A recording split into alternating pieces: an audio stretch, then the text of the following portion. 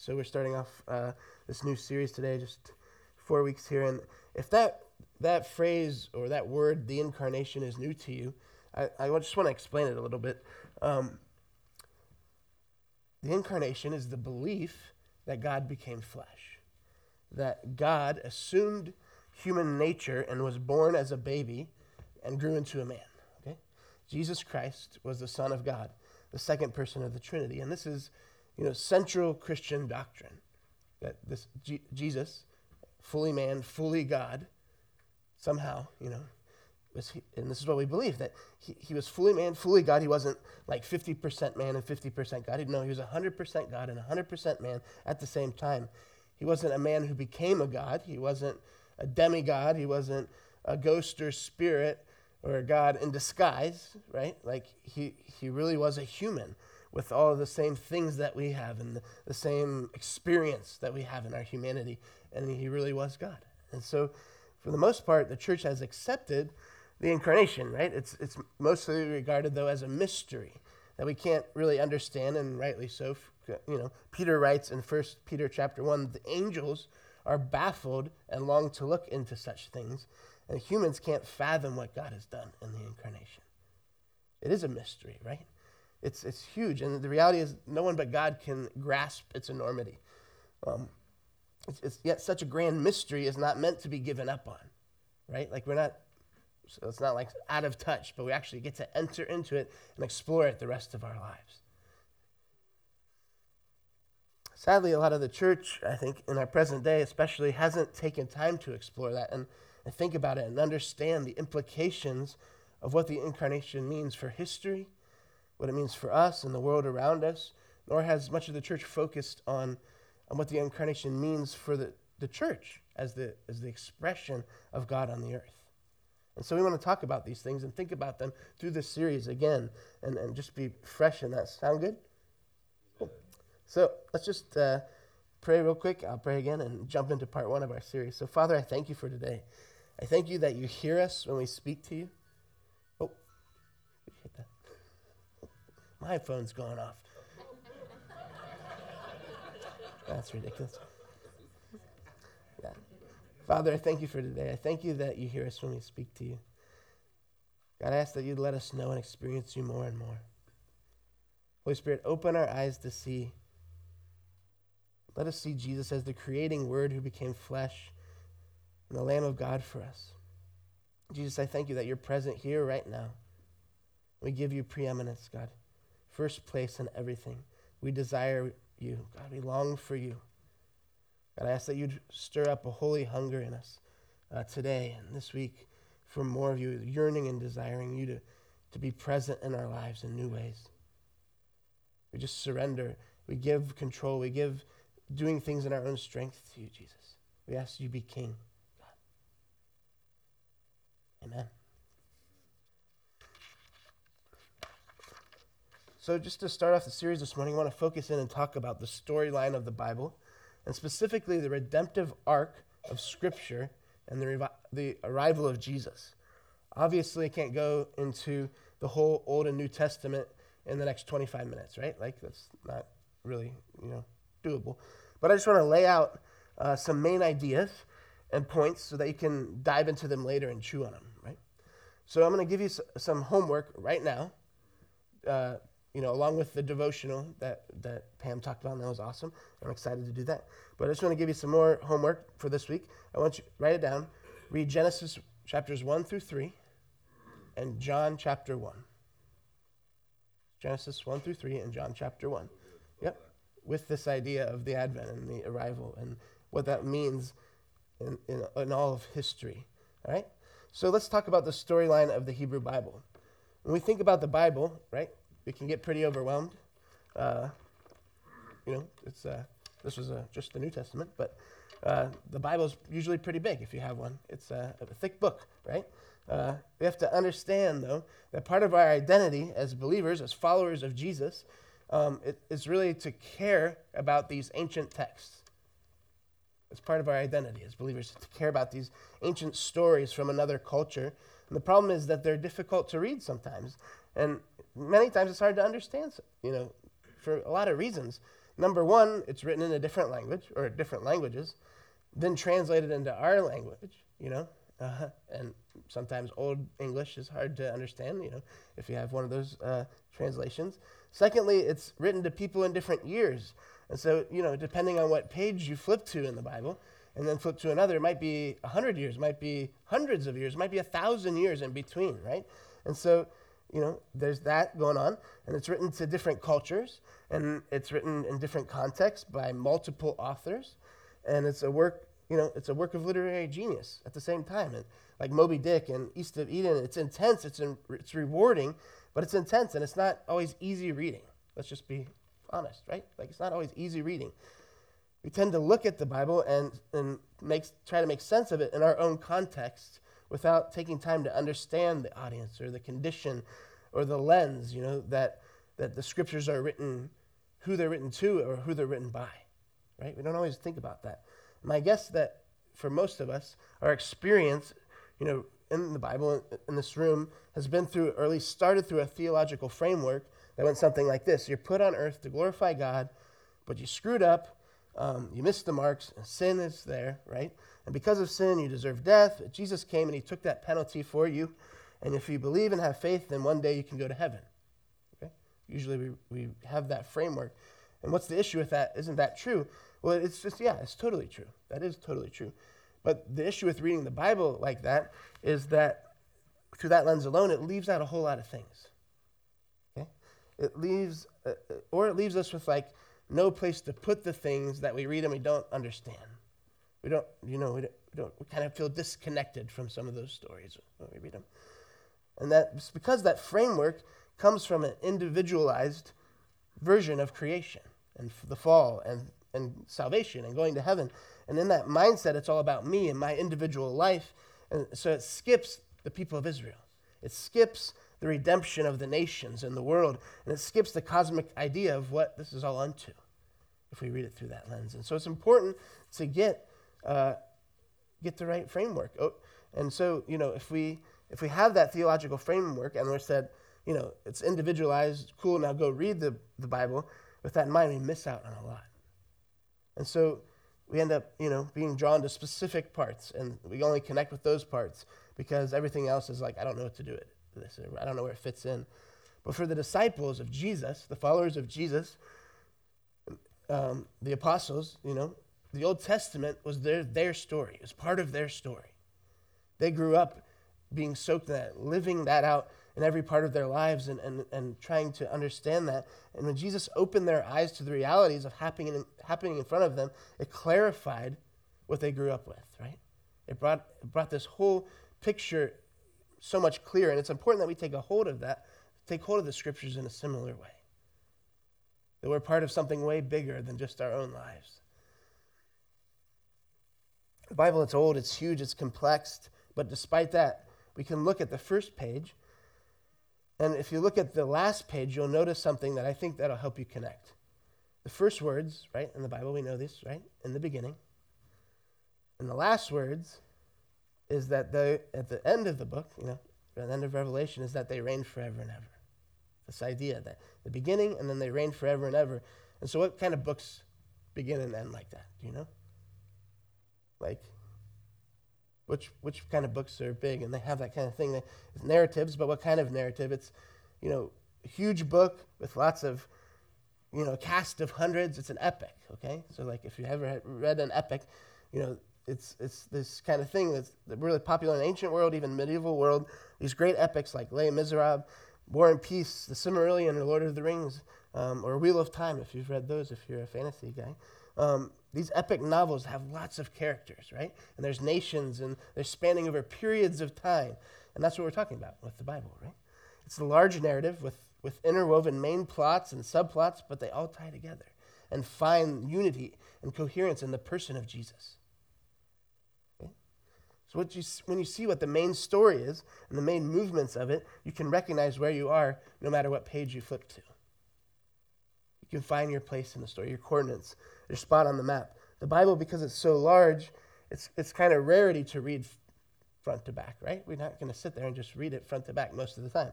So when we're jumping in, somewhere in the middle, it means you need to know where you're at. And so where you're at in the story is important. And Jesus is the context. He's the one that we see and read through the Old Testament and the New Testament and understand and try to see Jesus is the central point of this.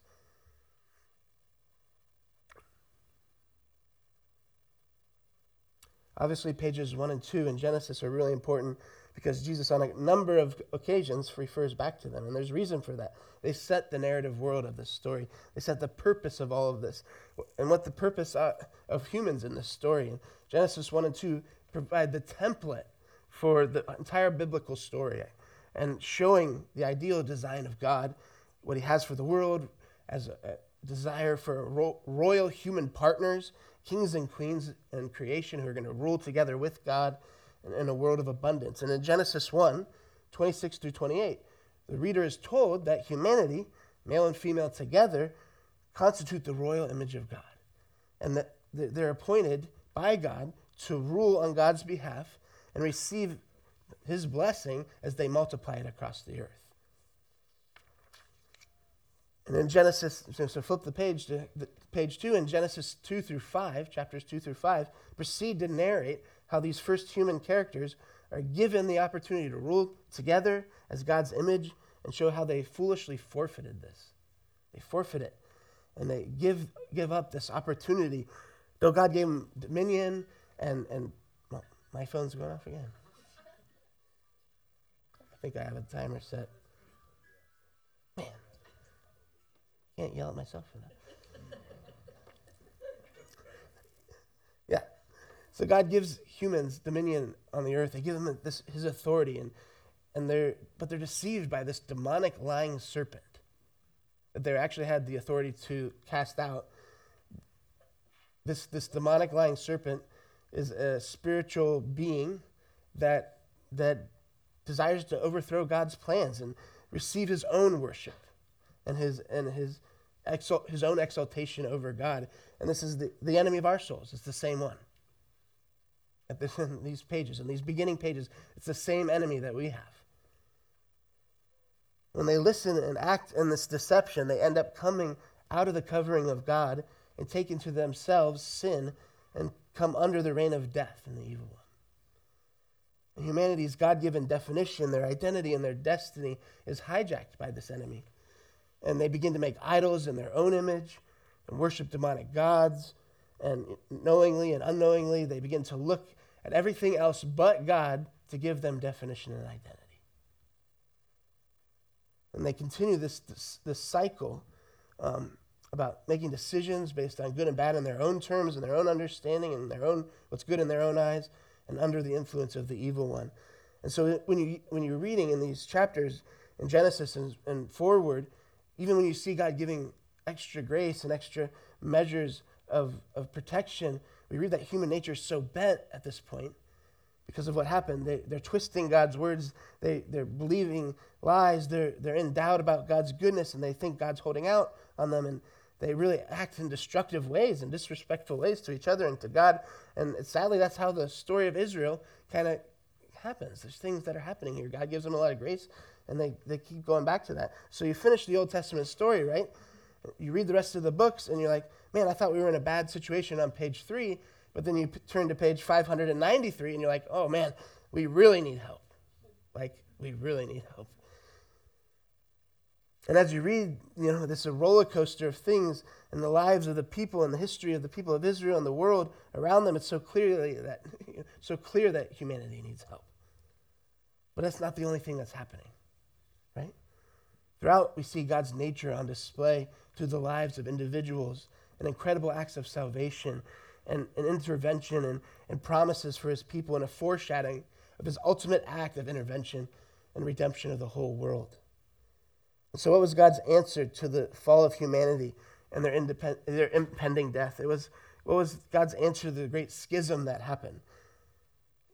We read that God makes a promise to those first people, all the way back in Genesis, to Adam and Eve, after they forfeited all those things that God gave them, he makes a promise to them that one day their seed, their descendants would crush that serpent. He promises that. And so through the rest of the book, there's this redemptive arc that's happening in Scripture where God is coming. He's promised that he's going to come and make things right. And so we see all these things happening, this roller coaster, like I said, and the first 2/3 of the book of the Bible, Scripture all points to this coming seed, this coming king. And he chooses one of their descendants, a man named Abraham, and makes a covenant with him. And God's promise to Abraham and his children and his grandchildren is that he's going to form a nation from them that will one day bless all the nations of the world. He's not only going to redeem their line, but he's going to redeem every line, every people. He promises that a king would come from their descendants who would make all things right, atoning for sin, repairing fellowship with God, restoring the knowledge of God, and crushing the powers of darkness. And as we read these promises, we realize that God's solution has to be something remarkable, right? We get to the end of the Old Testament, it has to be something remarkable, something close, some kind of close joining of God and humanity. That if humanity are ever going to get it right, they have to have God transform them in some way into a different kind of human, basically. And that's what the Old Testament prophets are all about. They're talking about. We need a recreation of the human heart and mind, total renewal and transformation. And they point to this coming king who's going to do this. He's going to bring about the end of the world as they know it and start something new. And the story of the Old Testament ends, and you're waiting for this leader. You're hoping that God's going to do something just to change humans on a fundamental level. And the Bible is the record of how God brings forth the promised one. We see the heart of God on display through this redemptive arc in Scripture, and it comes to fullness in Jesus Christ. This is the purpose of history, that heaven and earth come together in a royal human. For centuries, dating all the way back to Genesis 2, Scriptures are pointing to this coming day, right? And Advent, like we talked about, what it means is this arrival. It signifies the start of an event or the arrival of a person. Christmas isn't just about baby Jesus, right? We understand that. It's about the arrival of God into the human story like never before. Amen. Humans are a part of God's story all along, but now God is part of our story like never before. The incarnation reveals the passionate heart, the pursuing heart of God, and it demonstrates his unrestrained love. He's going to go to every length to save us. He's going to every length to save us. He initiates covenantal love, and he secures it through his unyielding desire for us, the objects of his affection. The incarnation makes the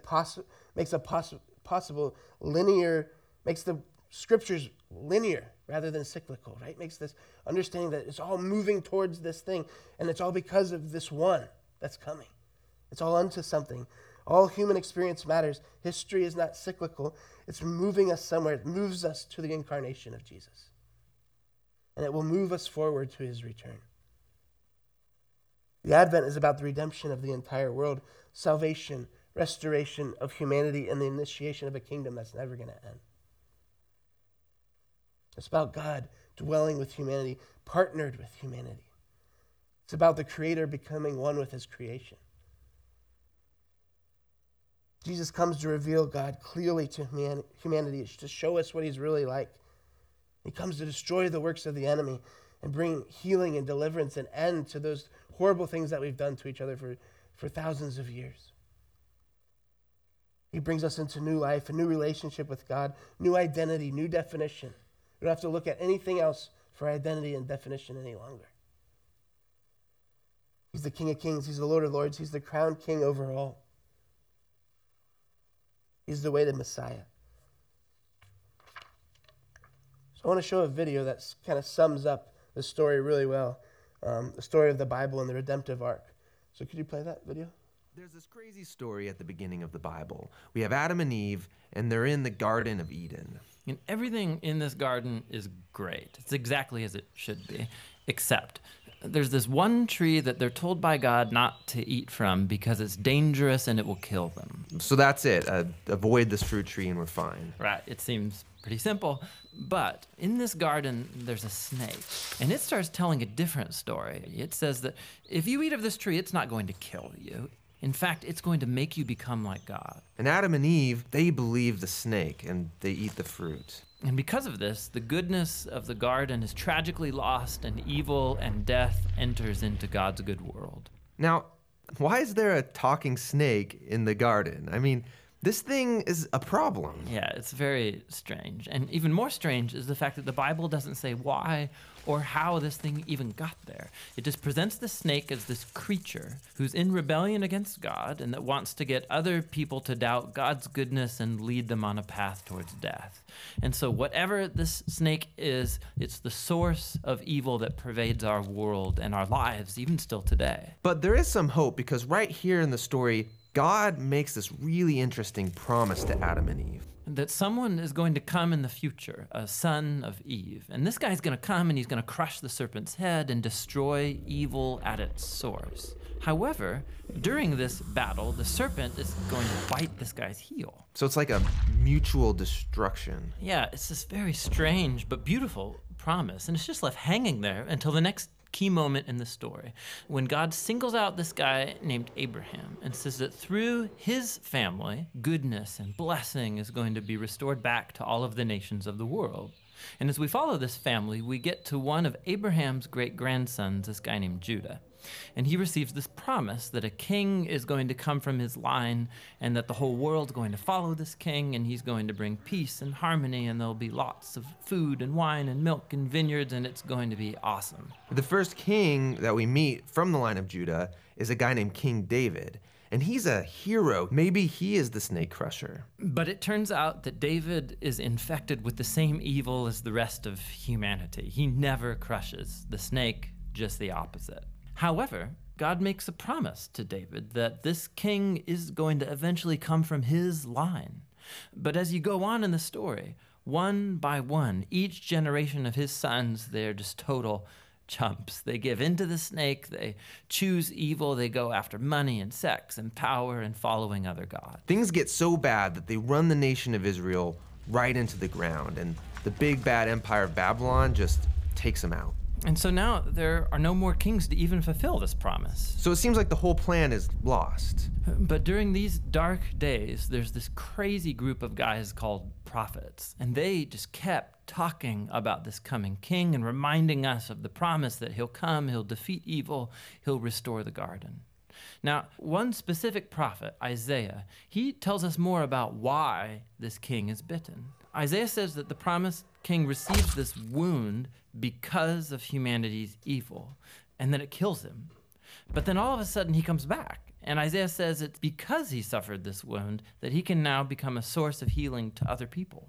But the Old Testament ends, and the snake-crushing king that everyone's been talking about never shows up. And this is why, when the New Testament begins, it introduces us to Jesus of Nazareth, not as some random guy, but as someone who comes to fulfill these specific ancient promises. Yeah, we learn that he's from the line of David, Judah, and Abraham. And he goes around Israel announcing that the goodness of God's kingdom is here, now. And he begins confronting the effects of evil on people by healing them, by forgiving them of their sins and evil. Many people are now believing that this is, in fact, the promised king. But Jesus began telling his closest followers that he was going to become king and bring peace by taking the full effect of humanity's evil into himself. The fatal snakebite wound. Exactly. And so it seems like the serpent wins. And this story actually would be a tragedy except for what happens next. Jesus rises from the dead.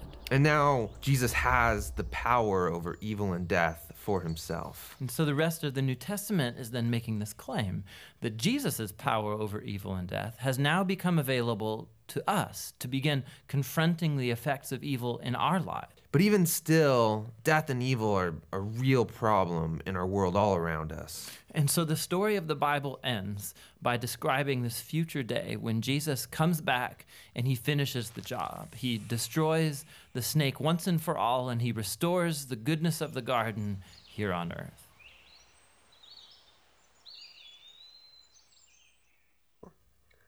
Yeah, that kind of sums up what we've been talking about really well. That's awesome. Jesus is awesome. A story that we're a part of is so much bigger than the situations and circumstances that we're facing. It's bigger than our heartaches and pains. It's bigger than the problems of the nation right now. It's bigger than what we're currently seeing and feeling and know. And the answer to all of these things and more are found in the person of Jesus. He's the center of the story, and we get to be part of his story. Our lives are woven into it because he wanted them to be. You're part of that story because he wanted you to be part of that story. It's the same, that same redemptive arc of Scripture is fully extending and fully breaking into our lives. And Jesus wants to reign and rule over all. If you've never experienced that, if you don't know Jesus as your Savior and your Redeemer, if you haven't made Jesus the Lord of your life, the King of your heart, if you want to be part of his story, I want to invite you to do that this morning. We said we're going to do this every time that we preach, that we're going to bring this invitation. And so I just want to encourage you, if you've never done that before, this is the most important decision of your life. It's bold. It's a bold statement, but this is the most important decision of your life. It's the meaning of life. It's a new life. He wants to share with you his life. God loves you so much, and he wants you to know that and feel it without a doubt. And he invites you to be part of his story. He wants to become the main character in yours. And he wants to know you. He wants you to know him. And he promises to never leave you and never forsake you. He's inviting you to be part of his family. And so if you want to accept that invitation today, I want you to just stand. And the reason I want you to stand is to help you make a lasting memory of that today, so that you can say, Sunday, November 27th, 2022 was the day that my life changed. That something new began. I entered into a relationship with Jesus and became part of his family, and I haven't looked back since. So if you haven't done that, I just want to invite you to stand. And everyone in this room has done that. That's good. And we talked about this, that we're preaching to those empty seats where we can invite our friends who haven't done that. And so we can share this story with them and say, hey, you're meant to be part of this. And so just think about that. To conclude today, I want to just turn to Colossians chapter 1. If everybody could turn to Colossians chapter 1. Paul's writing to the church in Colossae here after his introduction in the letter. He prays some really good prayers. And if you want some really good prayers, read through those and pray them over yourself and your family in the first beginning of part of the chapter. And then he begins to basically sum up for them the whole arc of redemption here. He's reminding them the fullness of the story and what they're part of, so they won't be deceived by the humanistic teachings of the day that's going on around them. So we're going to pick up in verse 6, and then we're going to skip down to verse 12 and read from there. But verse 6, Colossians 1, verse 6. This is out of the Passion Translation. I like the Passion Translation because it's a paraphrased version, but here the paraphraser, the translator, uses the same language that we've been using and ties it all together. So here, verse 6. This is the wonderful message that is being spread everywhere, powerfully changing hearts through the earth, just like it's changed you. Every believer of this good news bears the fruit of eternal life as they experience the reality of God's grace. Jumping over to verse 12. Your hearts can soar with joyful gratitude when you think of how God has made you worthy to receive the glorious inheritance freely given to us by living in the light. He has rescued us completely from the tyrannical rule of darkness and translated us into the kingdom realm of his beloved Son. For in the Son, all of our sins are canceled. We have the release of redemption through his very blood. He is the divine portrait. Jesus is the divine portrait, the true likeness of the invisible God. He's the firstborn and heir of all creation. For in him was created the universe of things, both in the heavenly realm and on the earth, and all that's seen and all that's unseen, every seat of power, realm of government, principality, and authority in it, all exists through him and for his purpose. He existed before anything was made, and now everything finds completion in him. He is the head of his body, which is the church, and since he is the beginning and the firstborn heir in resurrection, he is the most exalted one, holding first place in everything. For God is satisfied to have all of his fullness dwell in Christ. And by the blood of his cross, everything in heaven and on earth is brought back into himself, back into its original intent, restored into innocence again. Even though you were once distant from him, living in the shadows of your evil thoughts and actions, he reconnected you back to himself. He released his supernatural peace to you through the sacrifice of his own body as a sin payment on your behalf, so that you would dwell in his presence. And now there's nothing between you and the Father, God, for he sees you as holy, flawless, and restored. If you continue and advance in faith, assured of firm foundation to grow upon, never be shaken from this hope of the gospel that you believed in. This is the glorious news I've preached all over the world. That's his message. That's our message. That's what we're part of. It's an amazing thing that God has done. Jesus, who was fully God, took on full humanness. And as such, he was physically a representation of God on the earth. Both the fullness of heaven and the fullness of earth came to dwell in the person of Jesus, joining heaven and earth together forever. And he's brought this redemption and this peace and modeled actually how we should live. And so as we talk through the rest of the series, we're going to talk about what Jesus has actually done for humanity and his actual humanness, like in touch with things that we go through every day of our lives. We're going to continue to talk about that. And then we're going to talk about how he's left the church, his body, with his mission. And so he's incarnated in the church as well. And so we're going to talk about what that looks like for us in our mission and what it looks like for us in this church, like our missional purpose in the community of Oxford and to our families and the people around us. So I just want everybody to stand up. Worship band, go ahead and come on. We get to demonstrate this love. We get to embody the work and message of Jesus. And through us, he's going to be seen. And so I just want to just pray for us real quick as we go into worship. Father, I thank you for what you've done.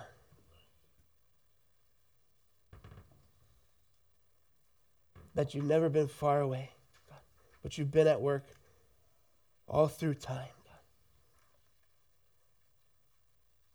So Jesus, I ask that you would pull us into this story even more. That we find our place in it.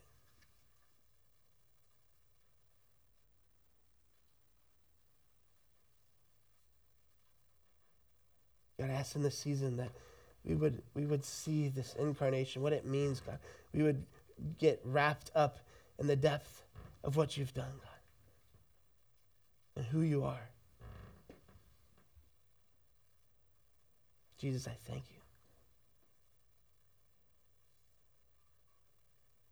You're King of Kings, you're Lord of Lords. We worship you, God. We exalt your name.